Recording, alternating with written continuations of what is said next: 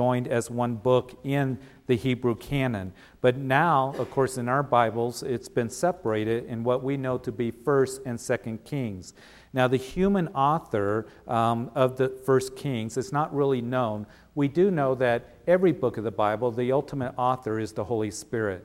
But it is believed and has been traditionally believed throughout history that Jeremiah was probably the one that pinned these words down, but we don't know for sure. Some have thought that perhaps it was Ezekiel that would write these words down. But this book covers chronologically where 2 Samuel left off. And of course, 2 Samuel, if you're with us in our study last summer in that book, and if you read it yourself, you know that 2 Samuel deals with the reign of David as David would become king of Israel. And what we're going to see now as we enter into 1 Kings, we're going to see the end of David's reign, and it's going to begin to tell us of Solomon's reign. And of course, Solomon would rule during the time that Israel had its greatest power, its greatest prosperity, and its greatest wealth. And 1st and 2nd Kings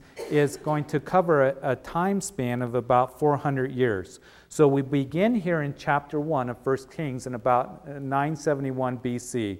If you ever want to kind of keep a real simple timetable of the Old Testament, you can think Abraham came on the scene about 200 BC. Then Moses was there in the wilderness at about 1500 BC. David was king of Israel about 1000 BC. And then, of course, Daniel, he would be prophesying in about 600 BC at the time that Judah would go off into captivity. So that's a real simple way to keep a timeline of the Old Testament. And of course, Malachi, the last book of the Old Testament, Malachi was prophesying about 400 years before Christ came on the scene. So here is the year about 970, 971 BC, and David's about ready to die, and it is Solomon that's going to take the throne. But as we see that Israel here is united.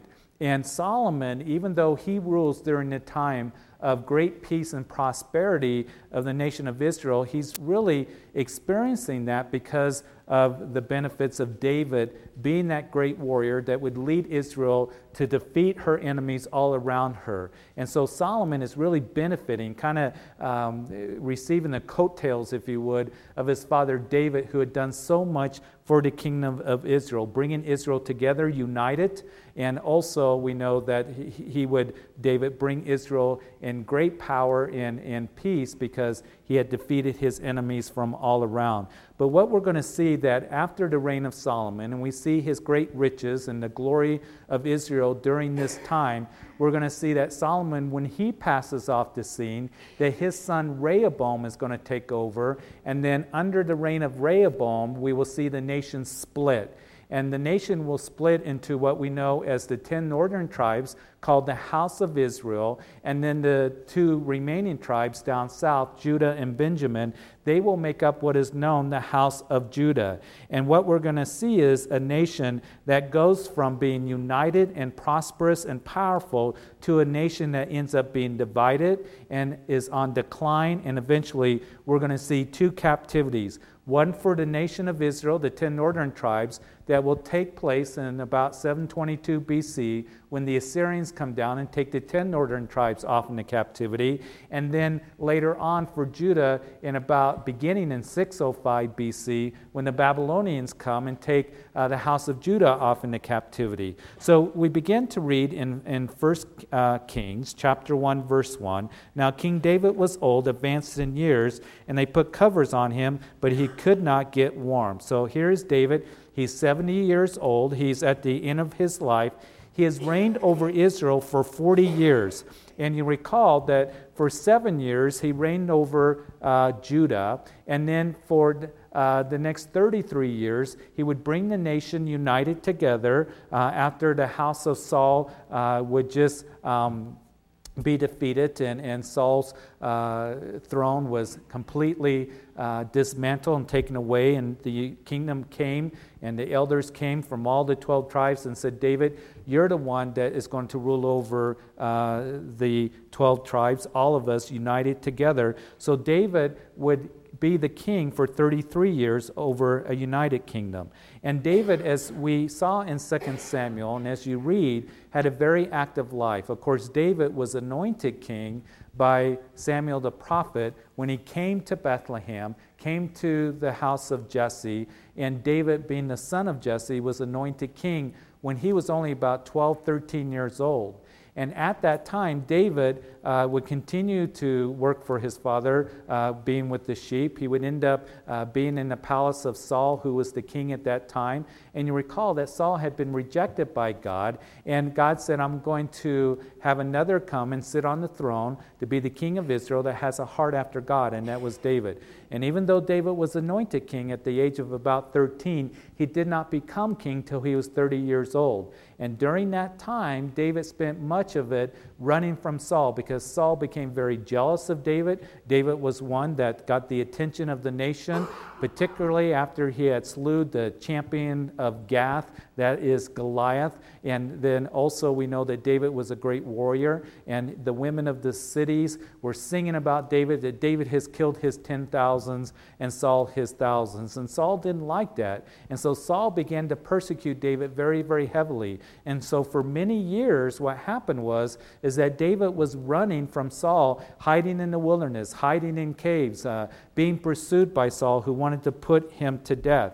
David was very active in that. He, again, spent many years on the battlefield, and he was a great warrior, and he was not only doing battle that he did with Goliath the giant, but with other giants as well. And that had taken a toll on David, and we can think that 70 years old isn't that old, but really physically, David went through a lot. And you recall that in 2 Samuel, towards the end, that we saw that David was battling one giant, and his strength left him because he was getting advanced in years, and the guys had to rally around him and rescue him from that battle against that one giant. And so here we see that he is at the end of his life, and he can't get warm. One of the things that we can take note about David is that David served the Lord all the days of his life. And he was one that had a heart for the Lord. Now, what we're going to see when we go through 1st and 2nd Kings, we got to kind of put on our thinking caps a little bit. Because 1st and 2nd Kings, what it's going to tell, particularly after, as I mentioned to you, the reign of Rehoboam, that we're going to see the king's mention of the house of Israel. All of those kings were bad kings. They were wicked kings involved in idolatry. And then we're also going to read about the kings of Judah. And some of the kings of Judah were good kings, but some of them also were idol worshipers. And because of their disobedience to the Lord, and because of their idol worship and refusing to turn back to the Lord and give up those idols, both those nations, the nation of Israel and the nation of Judah, would go off into captivity. So as we read about these kings, we got to, as I mentioned to you, really pay attention, because there's going to be times where we're going to be reading about the king of Israel, and then pretty soon we're reading about the king of Judah. And Christians who aren't familiar in what happened with the nation splitting can get kind of confused about that. And so when we talk about the kings of Judah, and then when you read also 1st and 2nd Chronicles, because 1st and 2nd Chronicles only talks about the kings of Judah. And what the scripture does is compare those kings with David. And David being the greatest king that Israel ever had. And the reason that those kings are compared to David, you'll read the phrase that he did what was right in the sight of the Lord and followed after the ways of his father David, who did what was right in the sight of the Lord. And we know that David, he sinned, didn't he? He sinned with Bathsheba, committed adultery, he committed murder. But one thing that David never did was that he never bowed the knee to an idol. He had a heart after God. And he was one that was sensitive to the Lord, and he would repent of his sin, and he would turn to God. He was the sweet psalmist of Israel, and he was one that desired to worship the Lord, a worshiper of the Lord. So that's what made David great in the eyes of the Lord, and that's why those kings of Judah are compared to him. So here's David at the end of his life. He served the Lord all the days of his life. He worshiped the Lord. He gave praise to the Lord, and I want that to be said of me when I come to the end of my life. I want to continue serving the Lord as long as I can.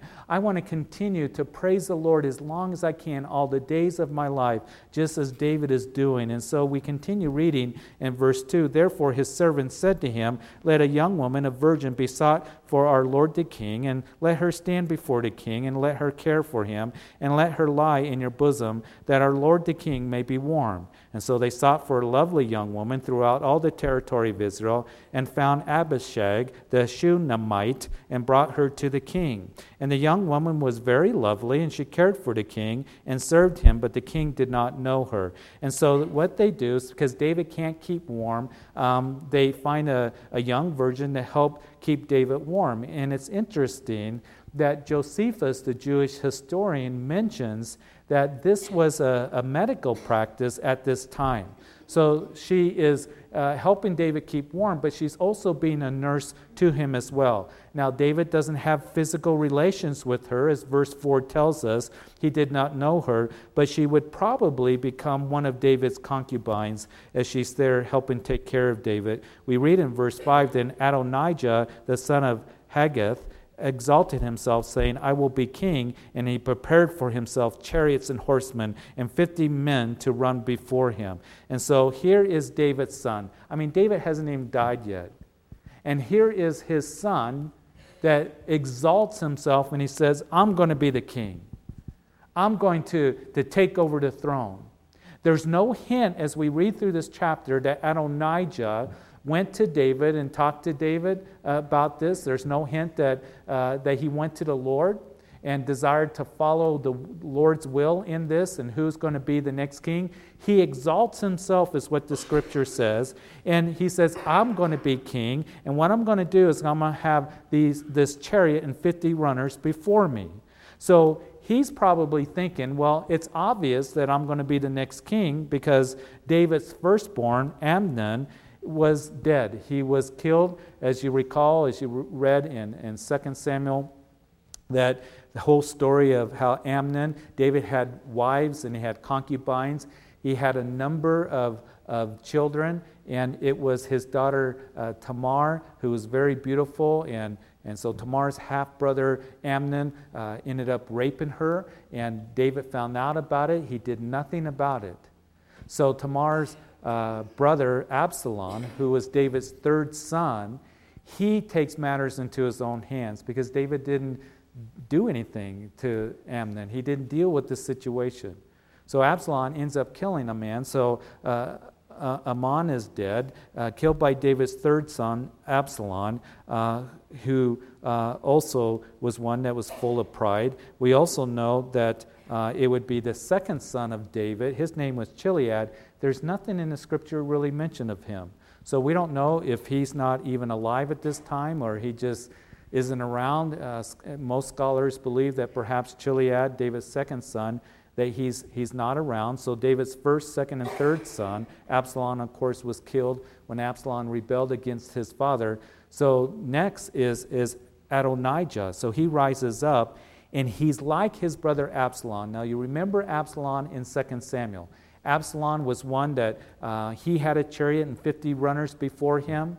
And he would go to the gate of the city where the cases were heard and where the judges would come down and judge these cases. He would get there very early because the people would travel and they would get in line so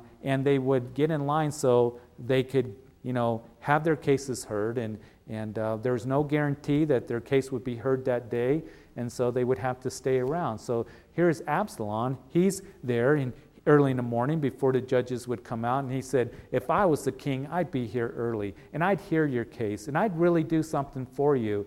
And so he ended up stealing the hearts of the people, as 2 Samuel chapter 15 tells us. And then he would blow the trumpet, and the people would want Absalom to be the king. So David had to flee Jerusalem. And you recall as we went through all of that, and Absalom ended up being killed by Joab because of all of that. So here's Adonijah. He exalts himself, and we're going to see what happens to him just as it did with his brother Absalom. Now, as most of us know, that Proverbs tells us that pride goes before destruction and a haughty spirit before a fall. And the scriptures are true. God's word is true in what it says. Galatians also says, whatever a man sows, so shall he reap. And none of us are exempt from that. None of us are exempt from what the scripture says when we have pride and when we have a haughty spirit, that it's just going to end up destroying what God wants to do in our lives. It brings a fall in our lives. We end up falling and crashing spiritually, and sometimes even in worse ways. And now we're going to see what the pride of Adonijah is going to lead, and it's going to lead to his literal destruction, as we'll continue reading in this book. But verse 6, we do read, and his father had not rebuked him, that is Adonijah, at this time by saying, why have you done so? He was also very good looking. The mother had borne him after Absalom. And so Adonijah, he was like his brother Absalom, very good looking, very prideful, had this chariot with runners running before him. And here we see that it says that David didn't deal with him, verse 6. He had not rebuked him at any time by saying, why have you done so? So apparently Adonijah, as you read verse 6 here, that he was one that this was characteristic of his life. Very prideful, always exalting himself. And David was one that didn't rebuke his son. David didn't discipline his children. And that's something that we saw and talked about in our study of 2 Samuel, didn't we? David, he was a great king, the greatest king that Israel ever had. He was the sweet psalmist of Israel. He was a great warrior. He was a great administrator. But he failed in a lot of ways in his responsibility in disciplining his children. You recall that in the book of Deuteronomy, right before the children of Israel came into the promised land, that the Lord said to the children of Israel, when you ask for a king, the Lord knew that they would eventually ask for a king, even though it was nearly 500 years later that they would ask for a king. And when they asked for a king, all of a sudden, as they would do that, but the Lord had given them instructions. When you ask for a king, the king is not to multiply horses, the king is not to multiply gold, and the king is not to multiply wives. Now we're going to see that Solomon, that he multiplies all three of those things. He had many horses, he's going to have many wives, and he's going to also be one that multiplies gold. And David here, he had multiple wives, and it created problems. He had all these children, but David failed in disciplining his children. And we saw that with the whole situation, as I mentioned to you, with Amnon and Absalom and Tamar and what was going on. You can go back and review those chapters. But David, even though he knew that there were some serious problems, he would seem to ignore, dealing with his children or disciplining his children. And we know that the Scripture has given us the command as parents, and particularly for you as fathers that are here tonight, that you have been ordained and commissioned by God that you are to discipline your children. You see, I think that what happens so oftentimes in the church, if you're not careful, is the husband, the father, can kind of be passive in that area, and I'll let mom deal with the kids. But fathers, as Paul would address them, they're in the book of Ephesians, that you're to raise your children in the admonition of the Lord. That we're to take the lead in that, disciplining them. And yes, mothers and fathers are going to together play a very important role in raising our children in the ways of the Lord, yes, and disciplining our children. But fathers, don't be passive about that. And parents, we are to discipline our kids. We know that. And here David failed once again to deal with his son here, who has exalted himself. He had failed to rebuke him when he had this characteristic of exalting himself and causing problems. And so we are to raise our children in the admonition of the Lord. Proverbs chapter 23 tells us not to withhold correction from a child. And it goes on to say that children, listen to your father who begot you, and they need discipline. And if they don't get it, we know that they're going to go astray. And it's going to lead to an undisciplined and hard life for them.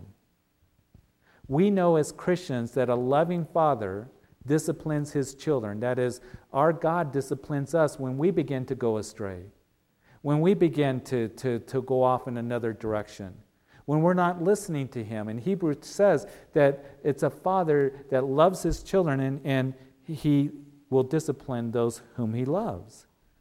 Because he doesn't want us to be hurt. He doesn't want us to lead an undisciplined life and have a hard life.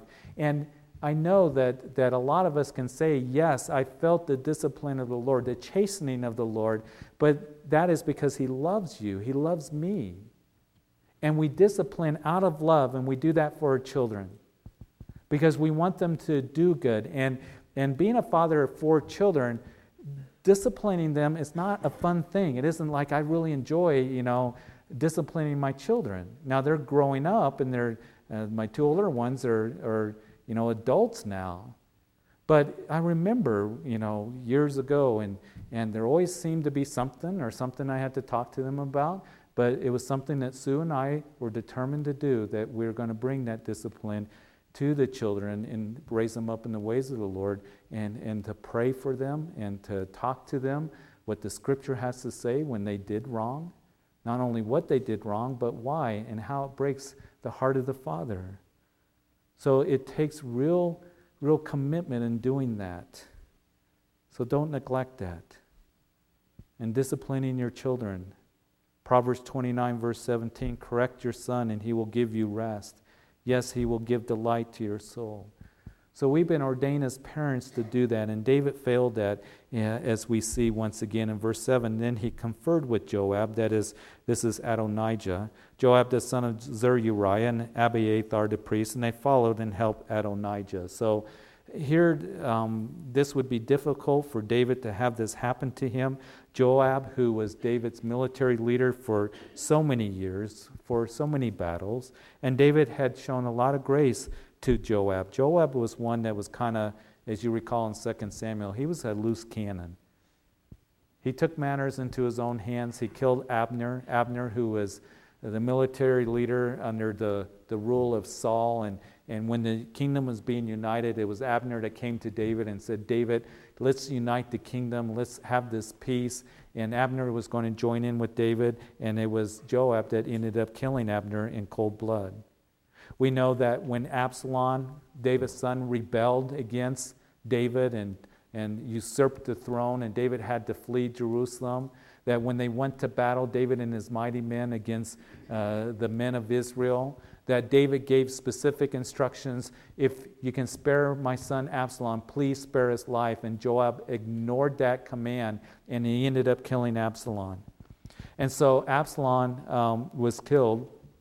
Joab was demoted at that time, and then David made Amasa the military leader, and it was Joab that killed him and took over the military again. So Joab was a loose cannon, and here we see that he joins in with David's son, probably because he has been demoted once again, and Benaiah is the king, or that is the head of the military. So here is Joab in verse 7, the son of Uriah that's with Adonijah, and Abiathar the priest. He is also joining in with David's son here. Now, Abiathar, you might recall that he was with David, faithful to David, when David was fleeing Absalom. It was Zadok and Abiathar the priest that were going with David, and David said, listen, go back to Jerusalem, and I want you to hear the advice of Absalom, and then send your sons to come and tell me so we can make plans. So Abiathar, as we look at 2 Samuel, he was one that was faithful to David. So you can look at this and think, well, why is he joining in this rebellious spirit of Adonijah? Why is he doing this? Well, it's probably because Zadok, the indication here in this chapter, we're going to see that he's the high priest.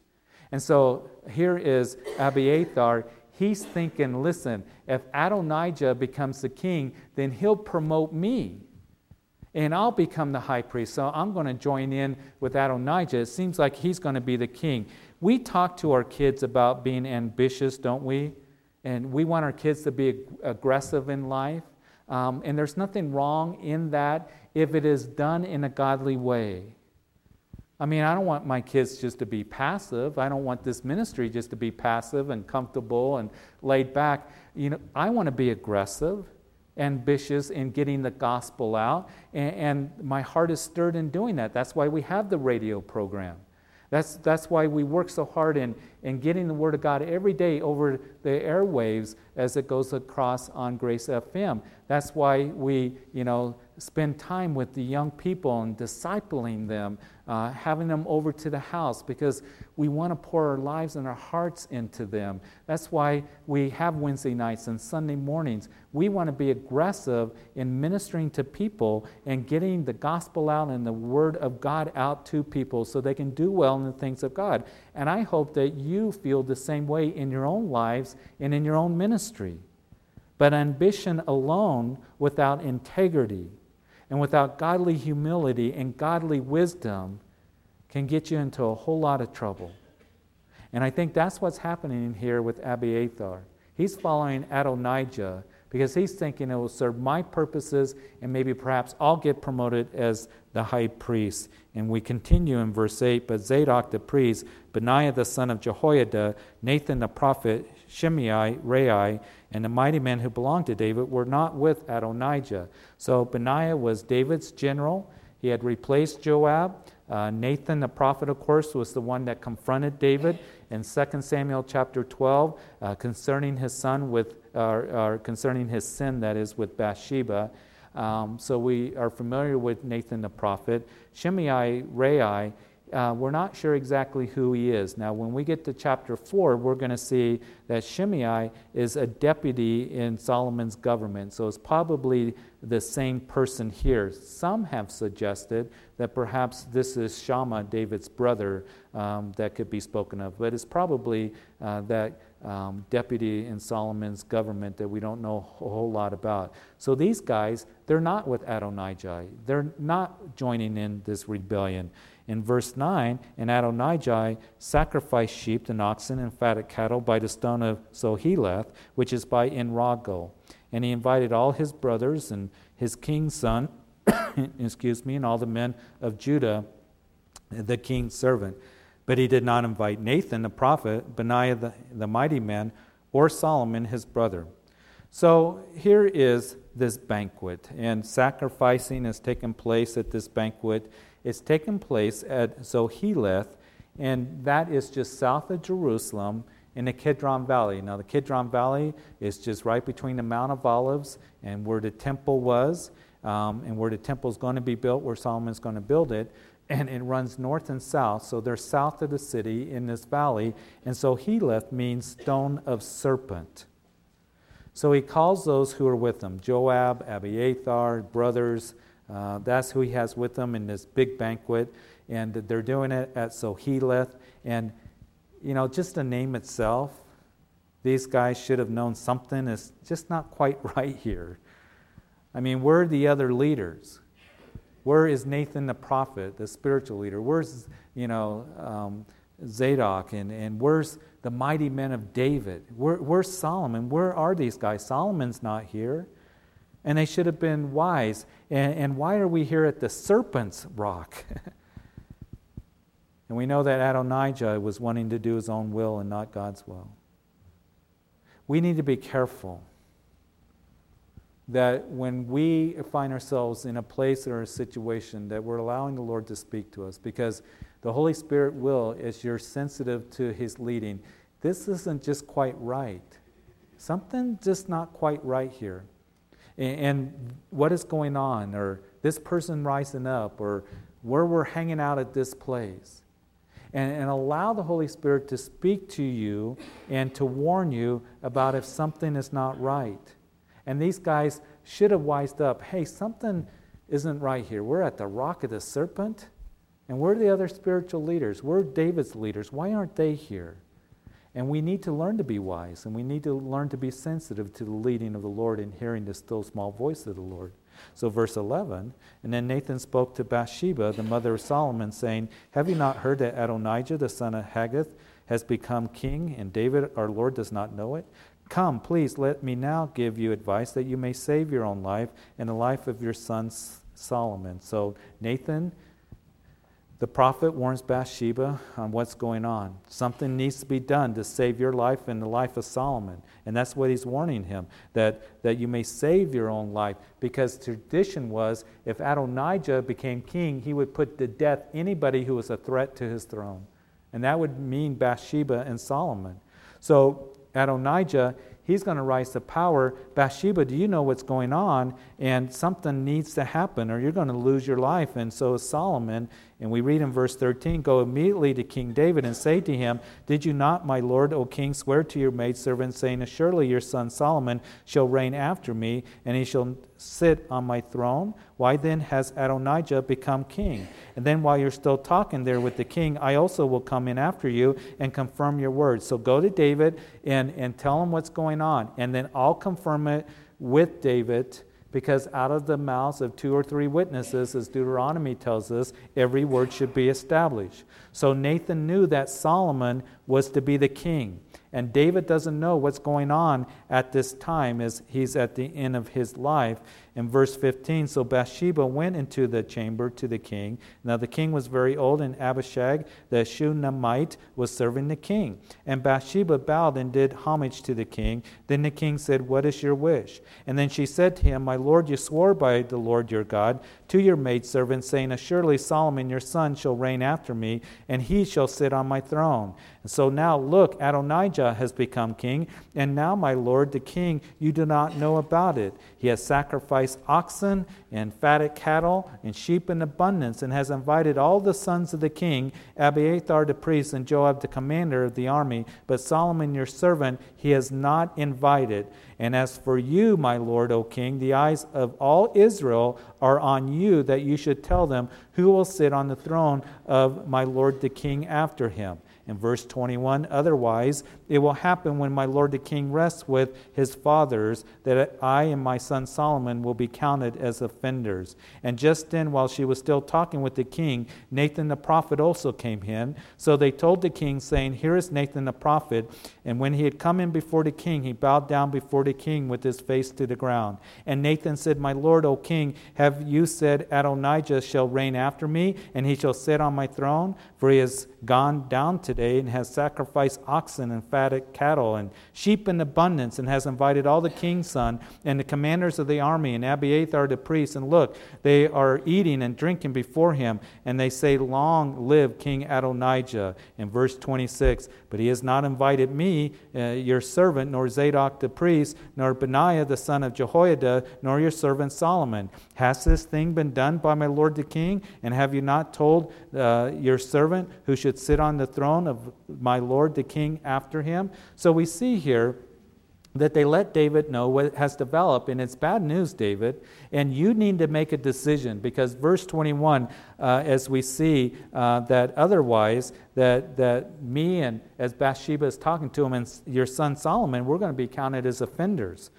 And Adonijah is going to come against us. And all of Israel's eyes are on you, verse 20, so you can make a decision. So there's some confusion here. Didn't you tell me, David, Bathsheba is saying, that Solomon, our son, is going to be the king? And so David realizes the seriousness of the situation when Bathsheba mentions that Joab was with him. He's rebelled against you, and it is not Nathan or Benaiah or Zadok that's with him. So there's this rebellion going on.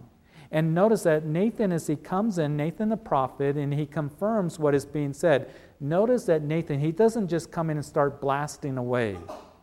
He doesn't come in and say, David, you need to do something now, and this is what you need to do, and why did you let this happen? Nathan, he comes in and he's wise. Is this what you wanted, David? this is what's going on. Is this what you wanted? Because what I understood is you wanted your son Solomon to be the king. So Nathan's not demanding and being all aggressive, but he's being respectful and he's being very sensitive. Listen, when we talk to people and there's a situation where there's a miscommunication or there's a misunderstanding, that use wisdom, be respectful, and use wisdom in saying, is this what the case is? And it really, when we have that kind of heart, we're just desiring to be understanding, that I thought that this is what the situation is, or this is what we had communicated, but am I wrong? Am I misunderstanding? And when you go with that kind of heart, it's very amazing how things will get worked out and talked through, and understanding will come. But if you just come and you start blasting away at people, and start yelling at them, and start being demanding, and all of this without listening to the people who are involved in that situation, then it becomes very, very much harder and difficult for that situation to be resolved and for there to be real clear communication. Do you understand what I'm saying? And sometimes we can get emotional or tired, we can get frustrated in all of this, and those things happen. And all of us have been in situations where tempers start flaring up and people start yelling and there's miscommunications, but use wisdom and have a gentle heart and speak clearly and make sure that you're desiring that there be understanding, and use patience. And those are all fruit of the Spirit that we're to be a part of, gentleness and patience. And being able to use godly wisdom in a situation. I remember I was, my phone rang and I answered it and I said, hello, it's my cell phone. And a guy got on and he just starts yelling and he's going, this job that you did, blankety, blank, and blank, and using foul language and everything. And I said, excuse me, but I think you have the wrong number. You just got a hold of the cell phone of a police chaplain. Real quiet. And he said, oh, forgive me, Father.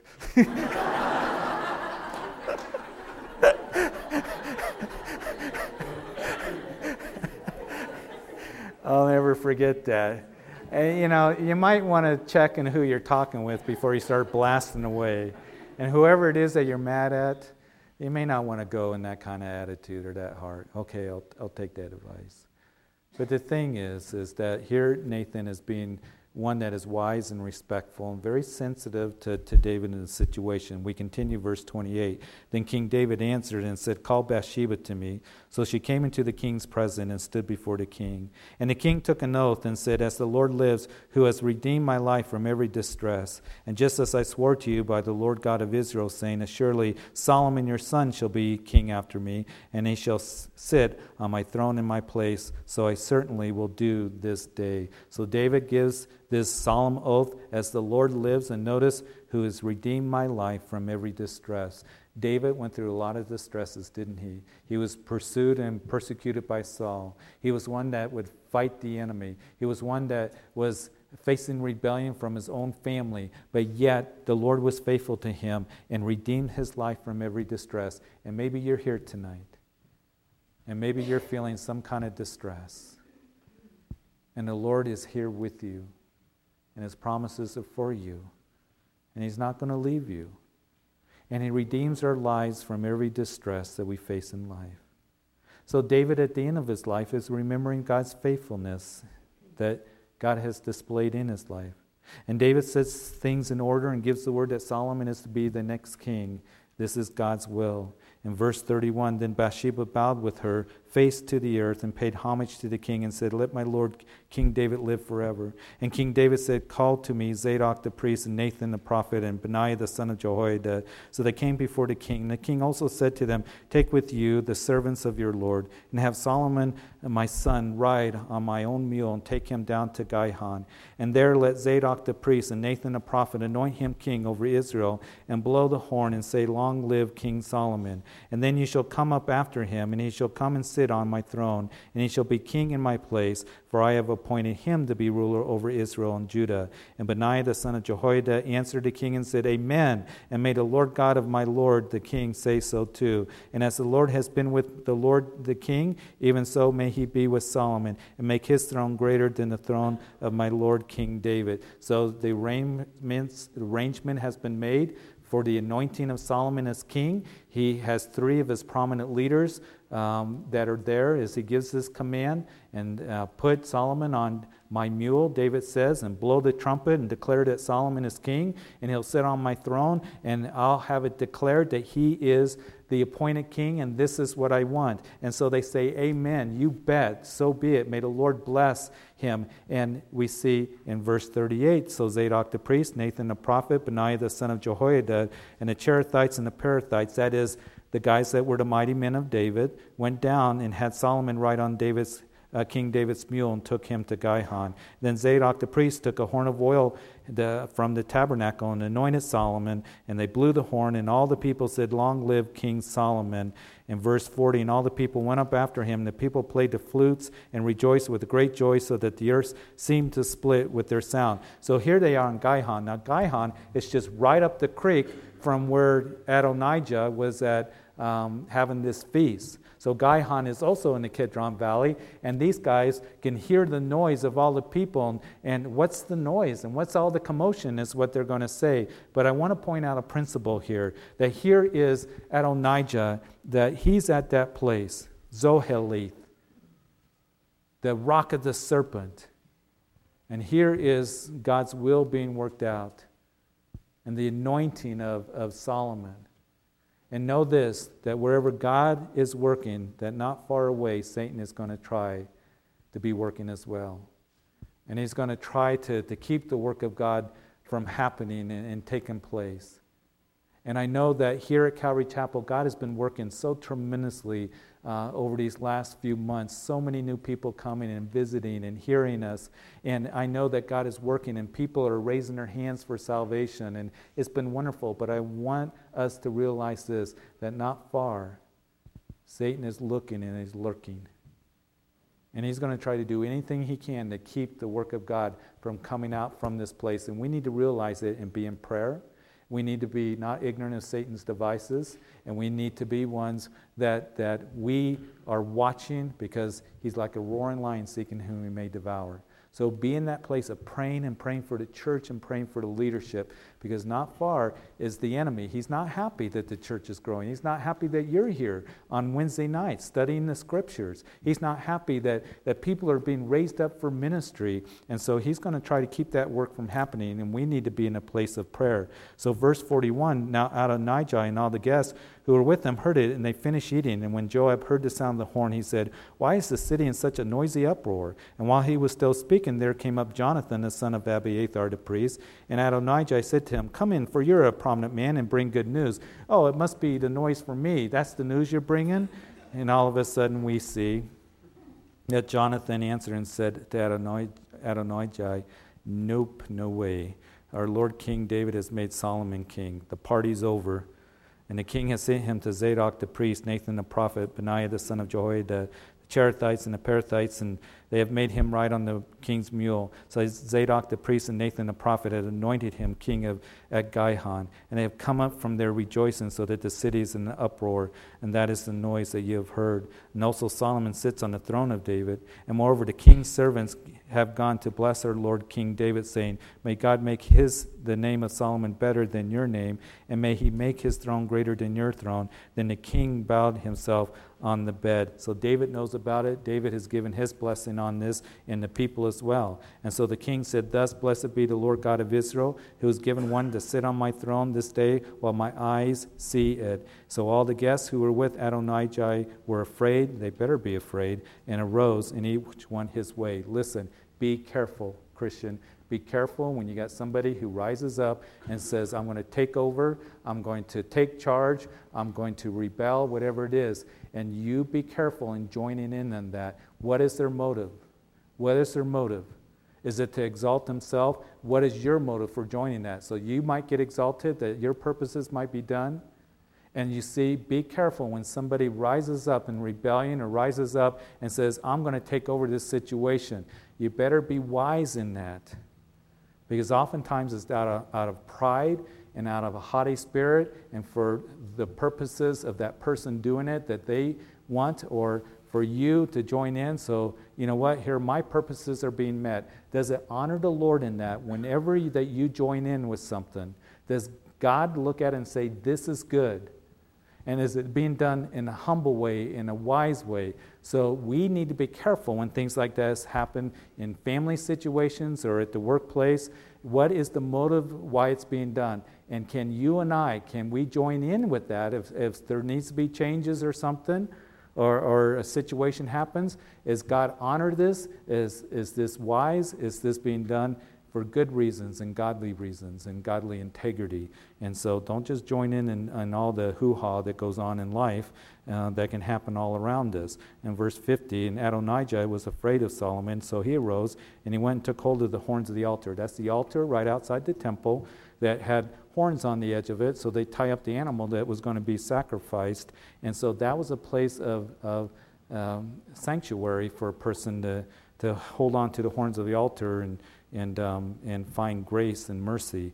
And it was told Solomon, saying, indeed, Adonijah is afraid of King Solomon, for look, he has taken hold of the horns of the altar, saying, let King Solomon swear to me today, and he will not put his servant to death with the sword. And then Solomon said, if he proves himself a worthy man, not one hair of him shall fall to the earth, but if wickedness is found in him, he shall die. So King Solomon sent them to bring him down from the altar, and he came and fell down before the king, Solomon.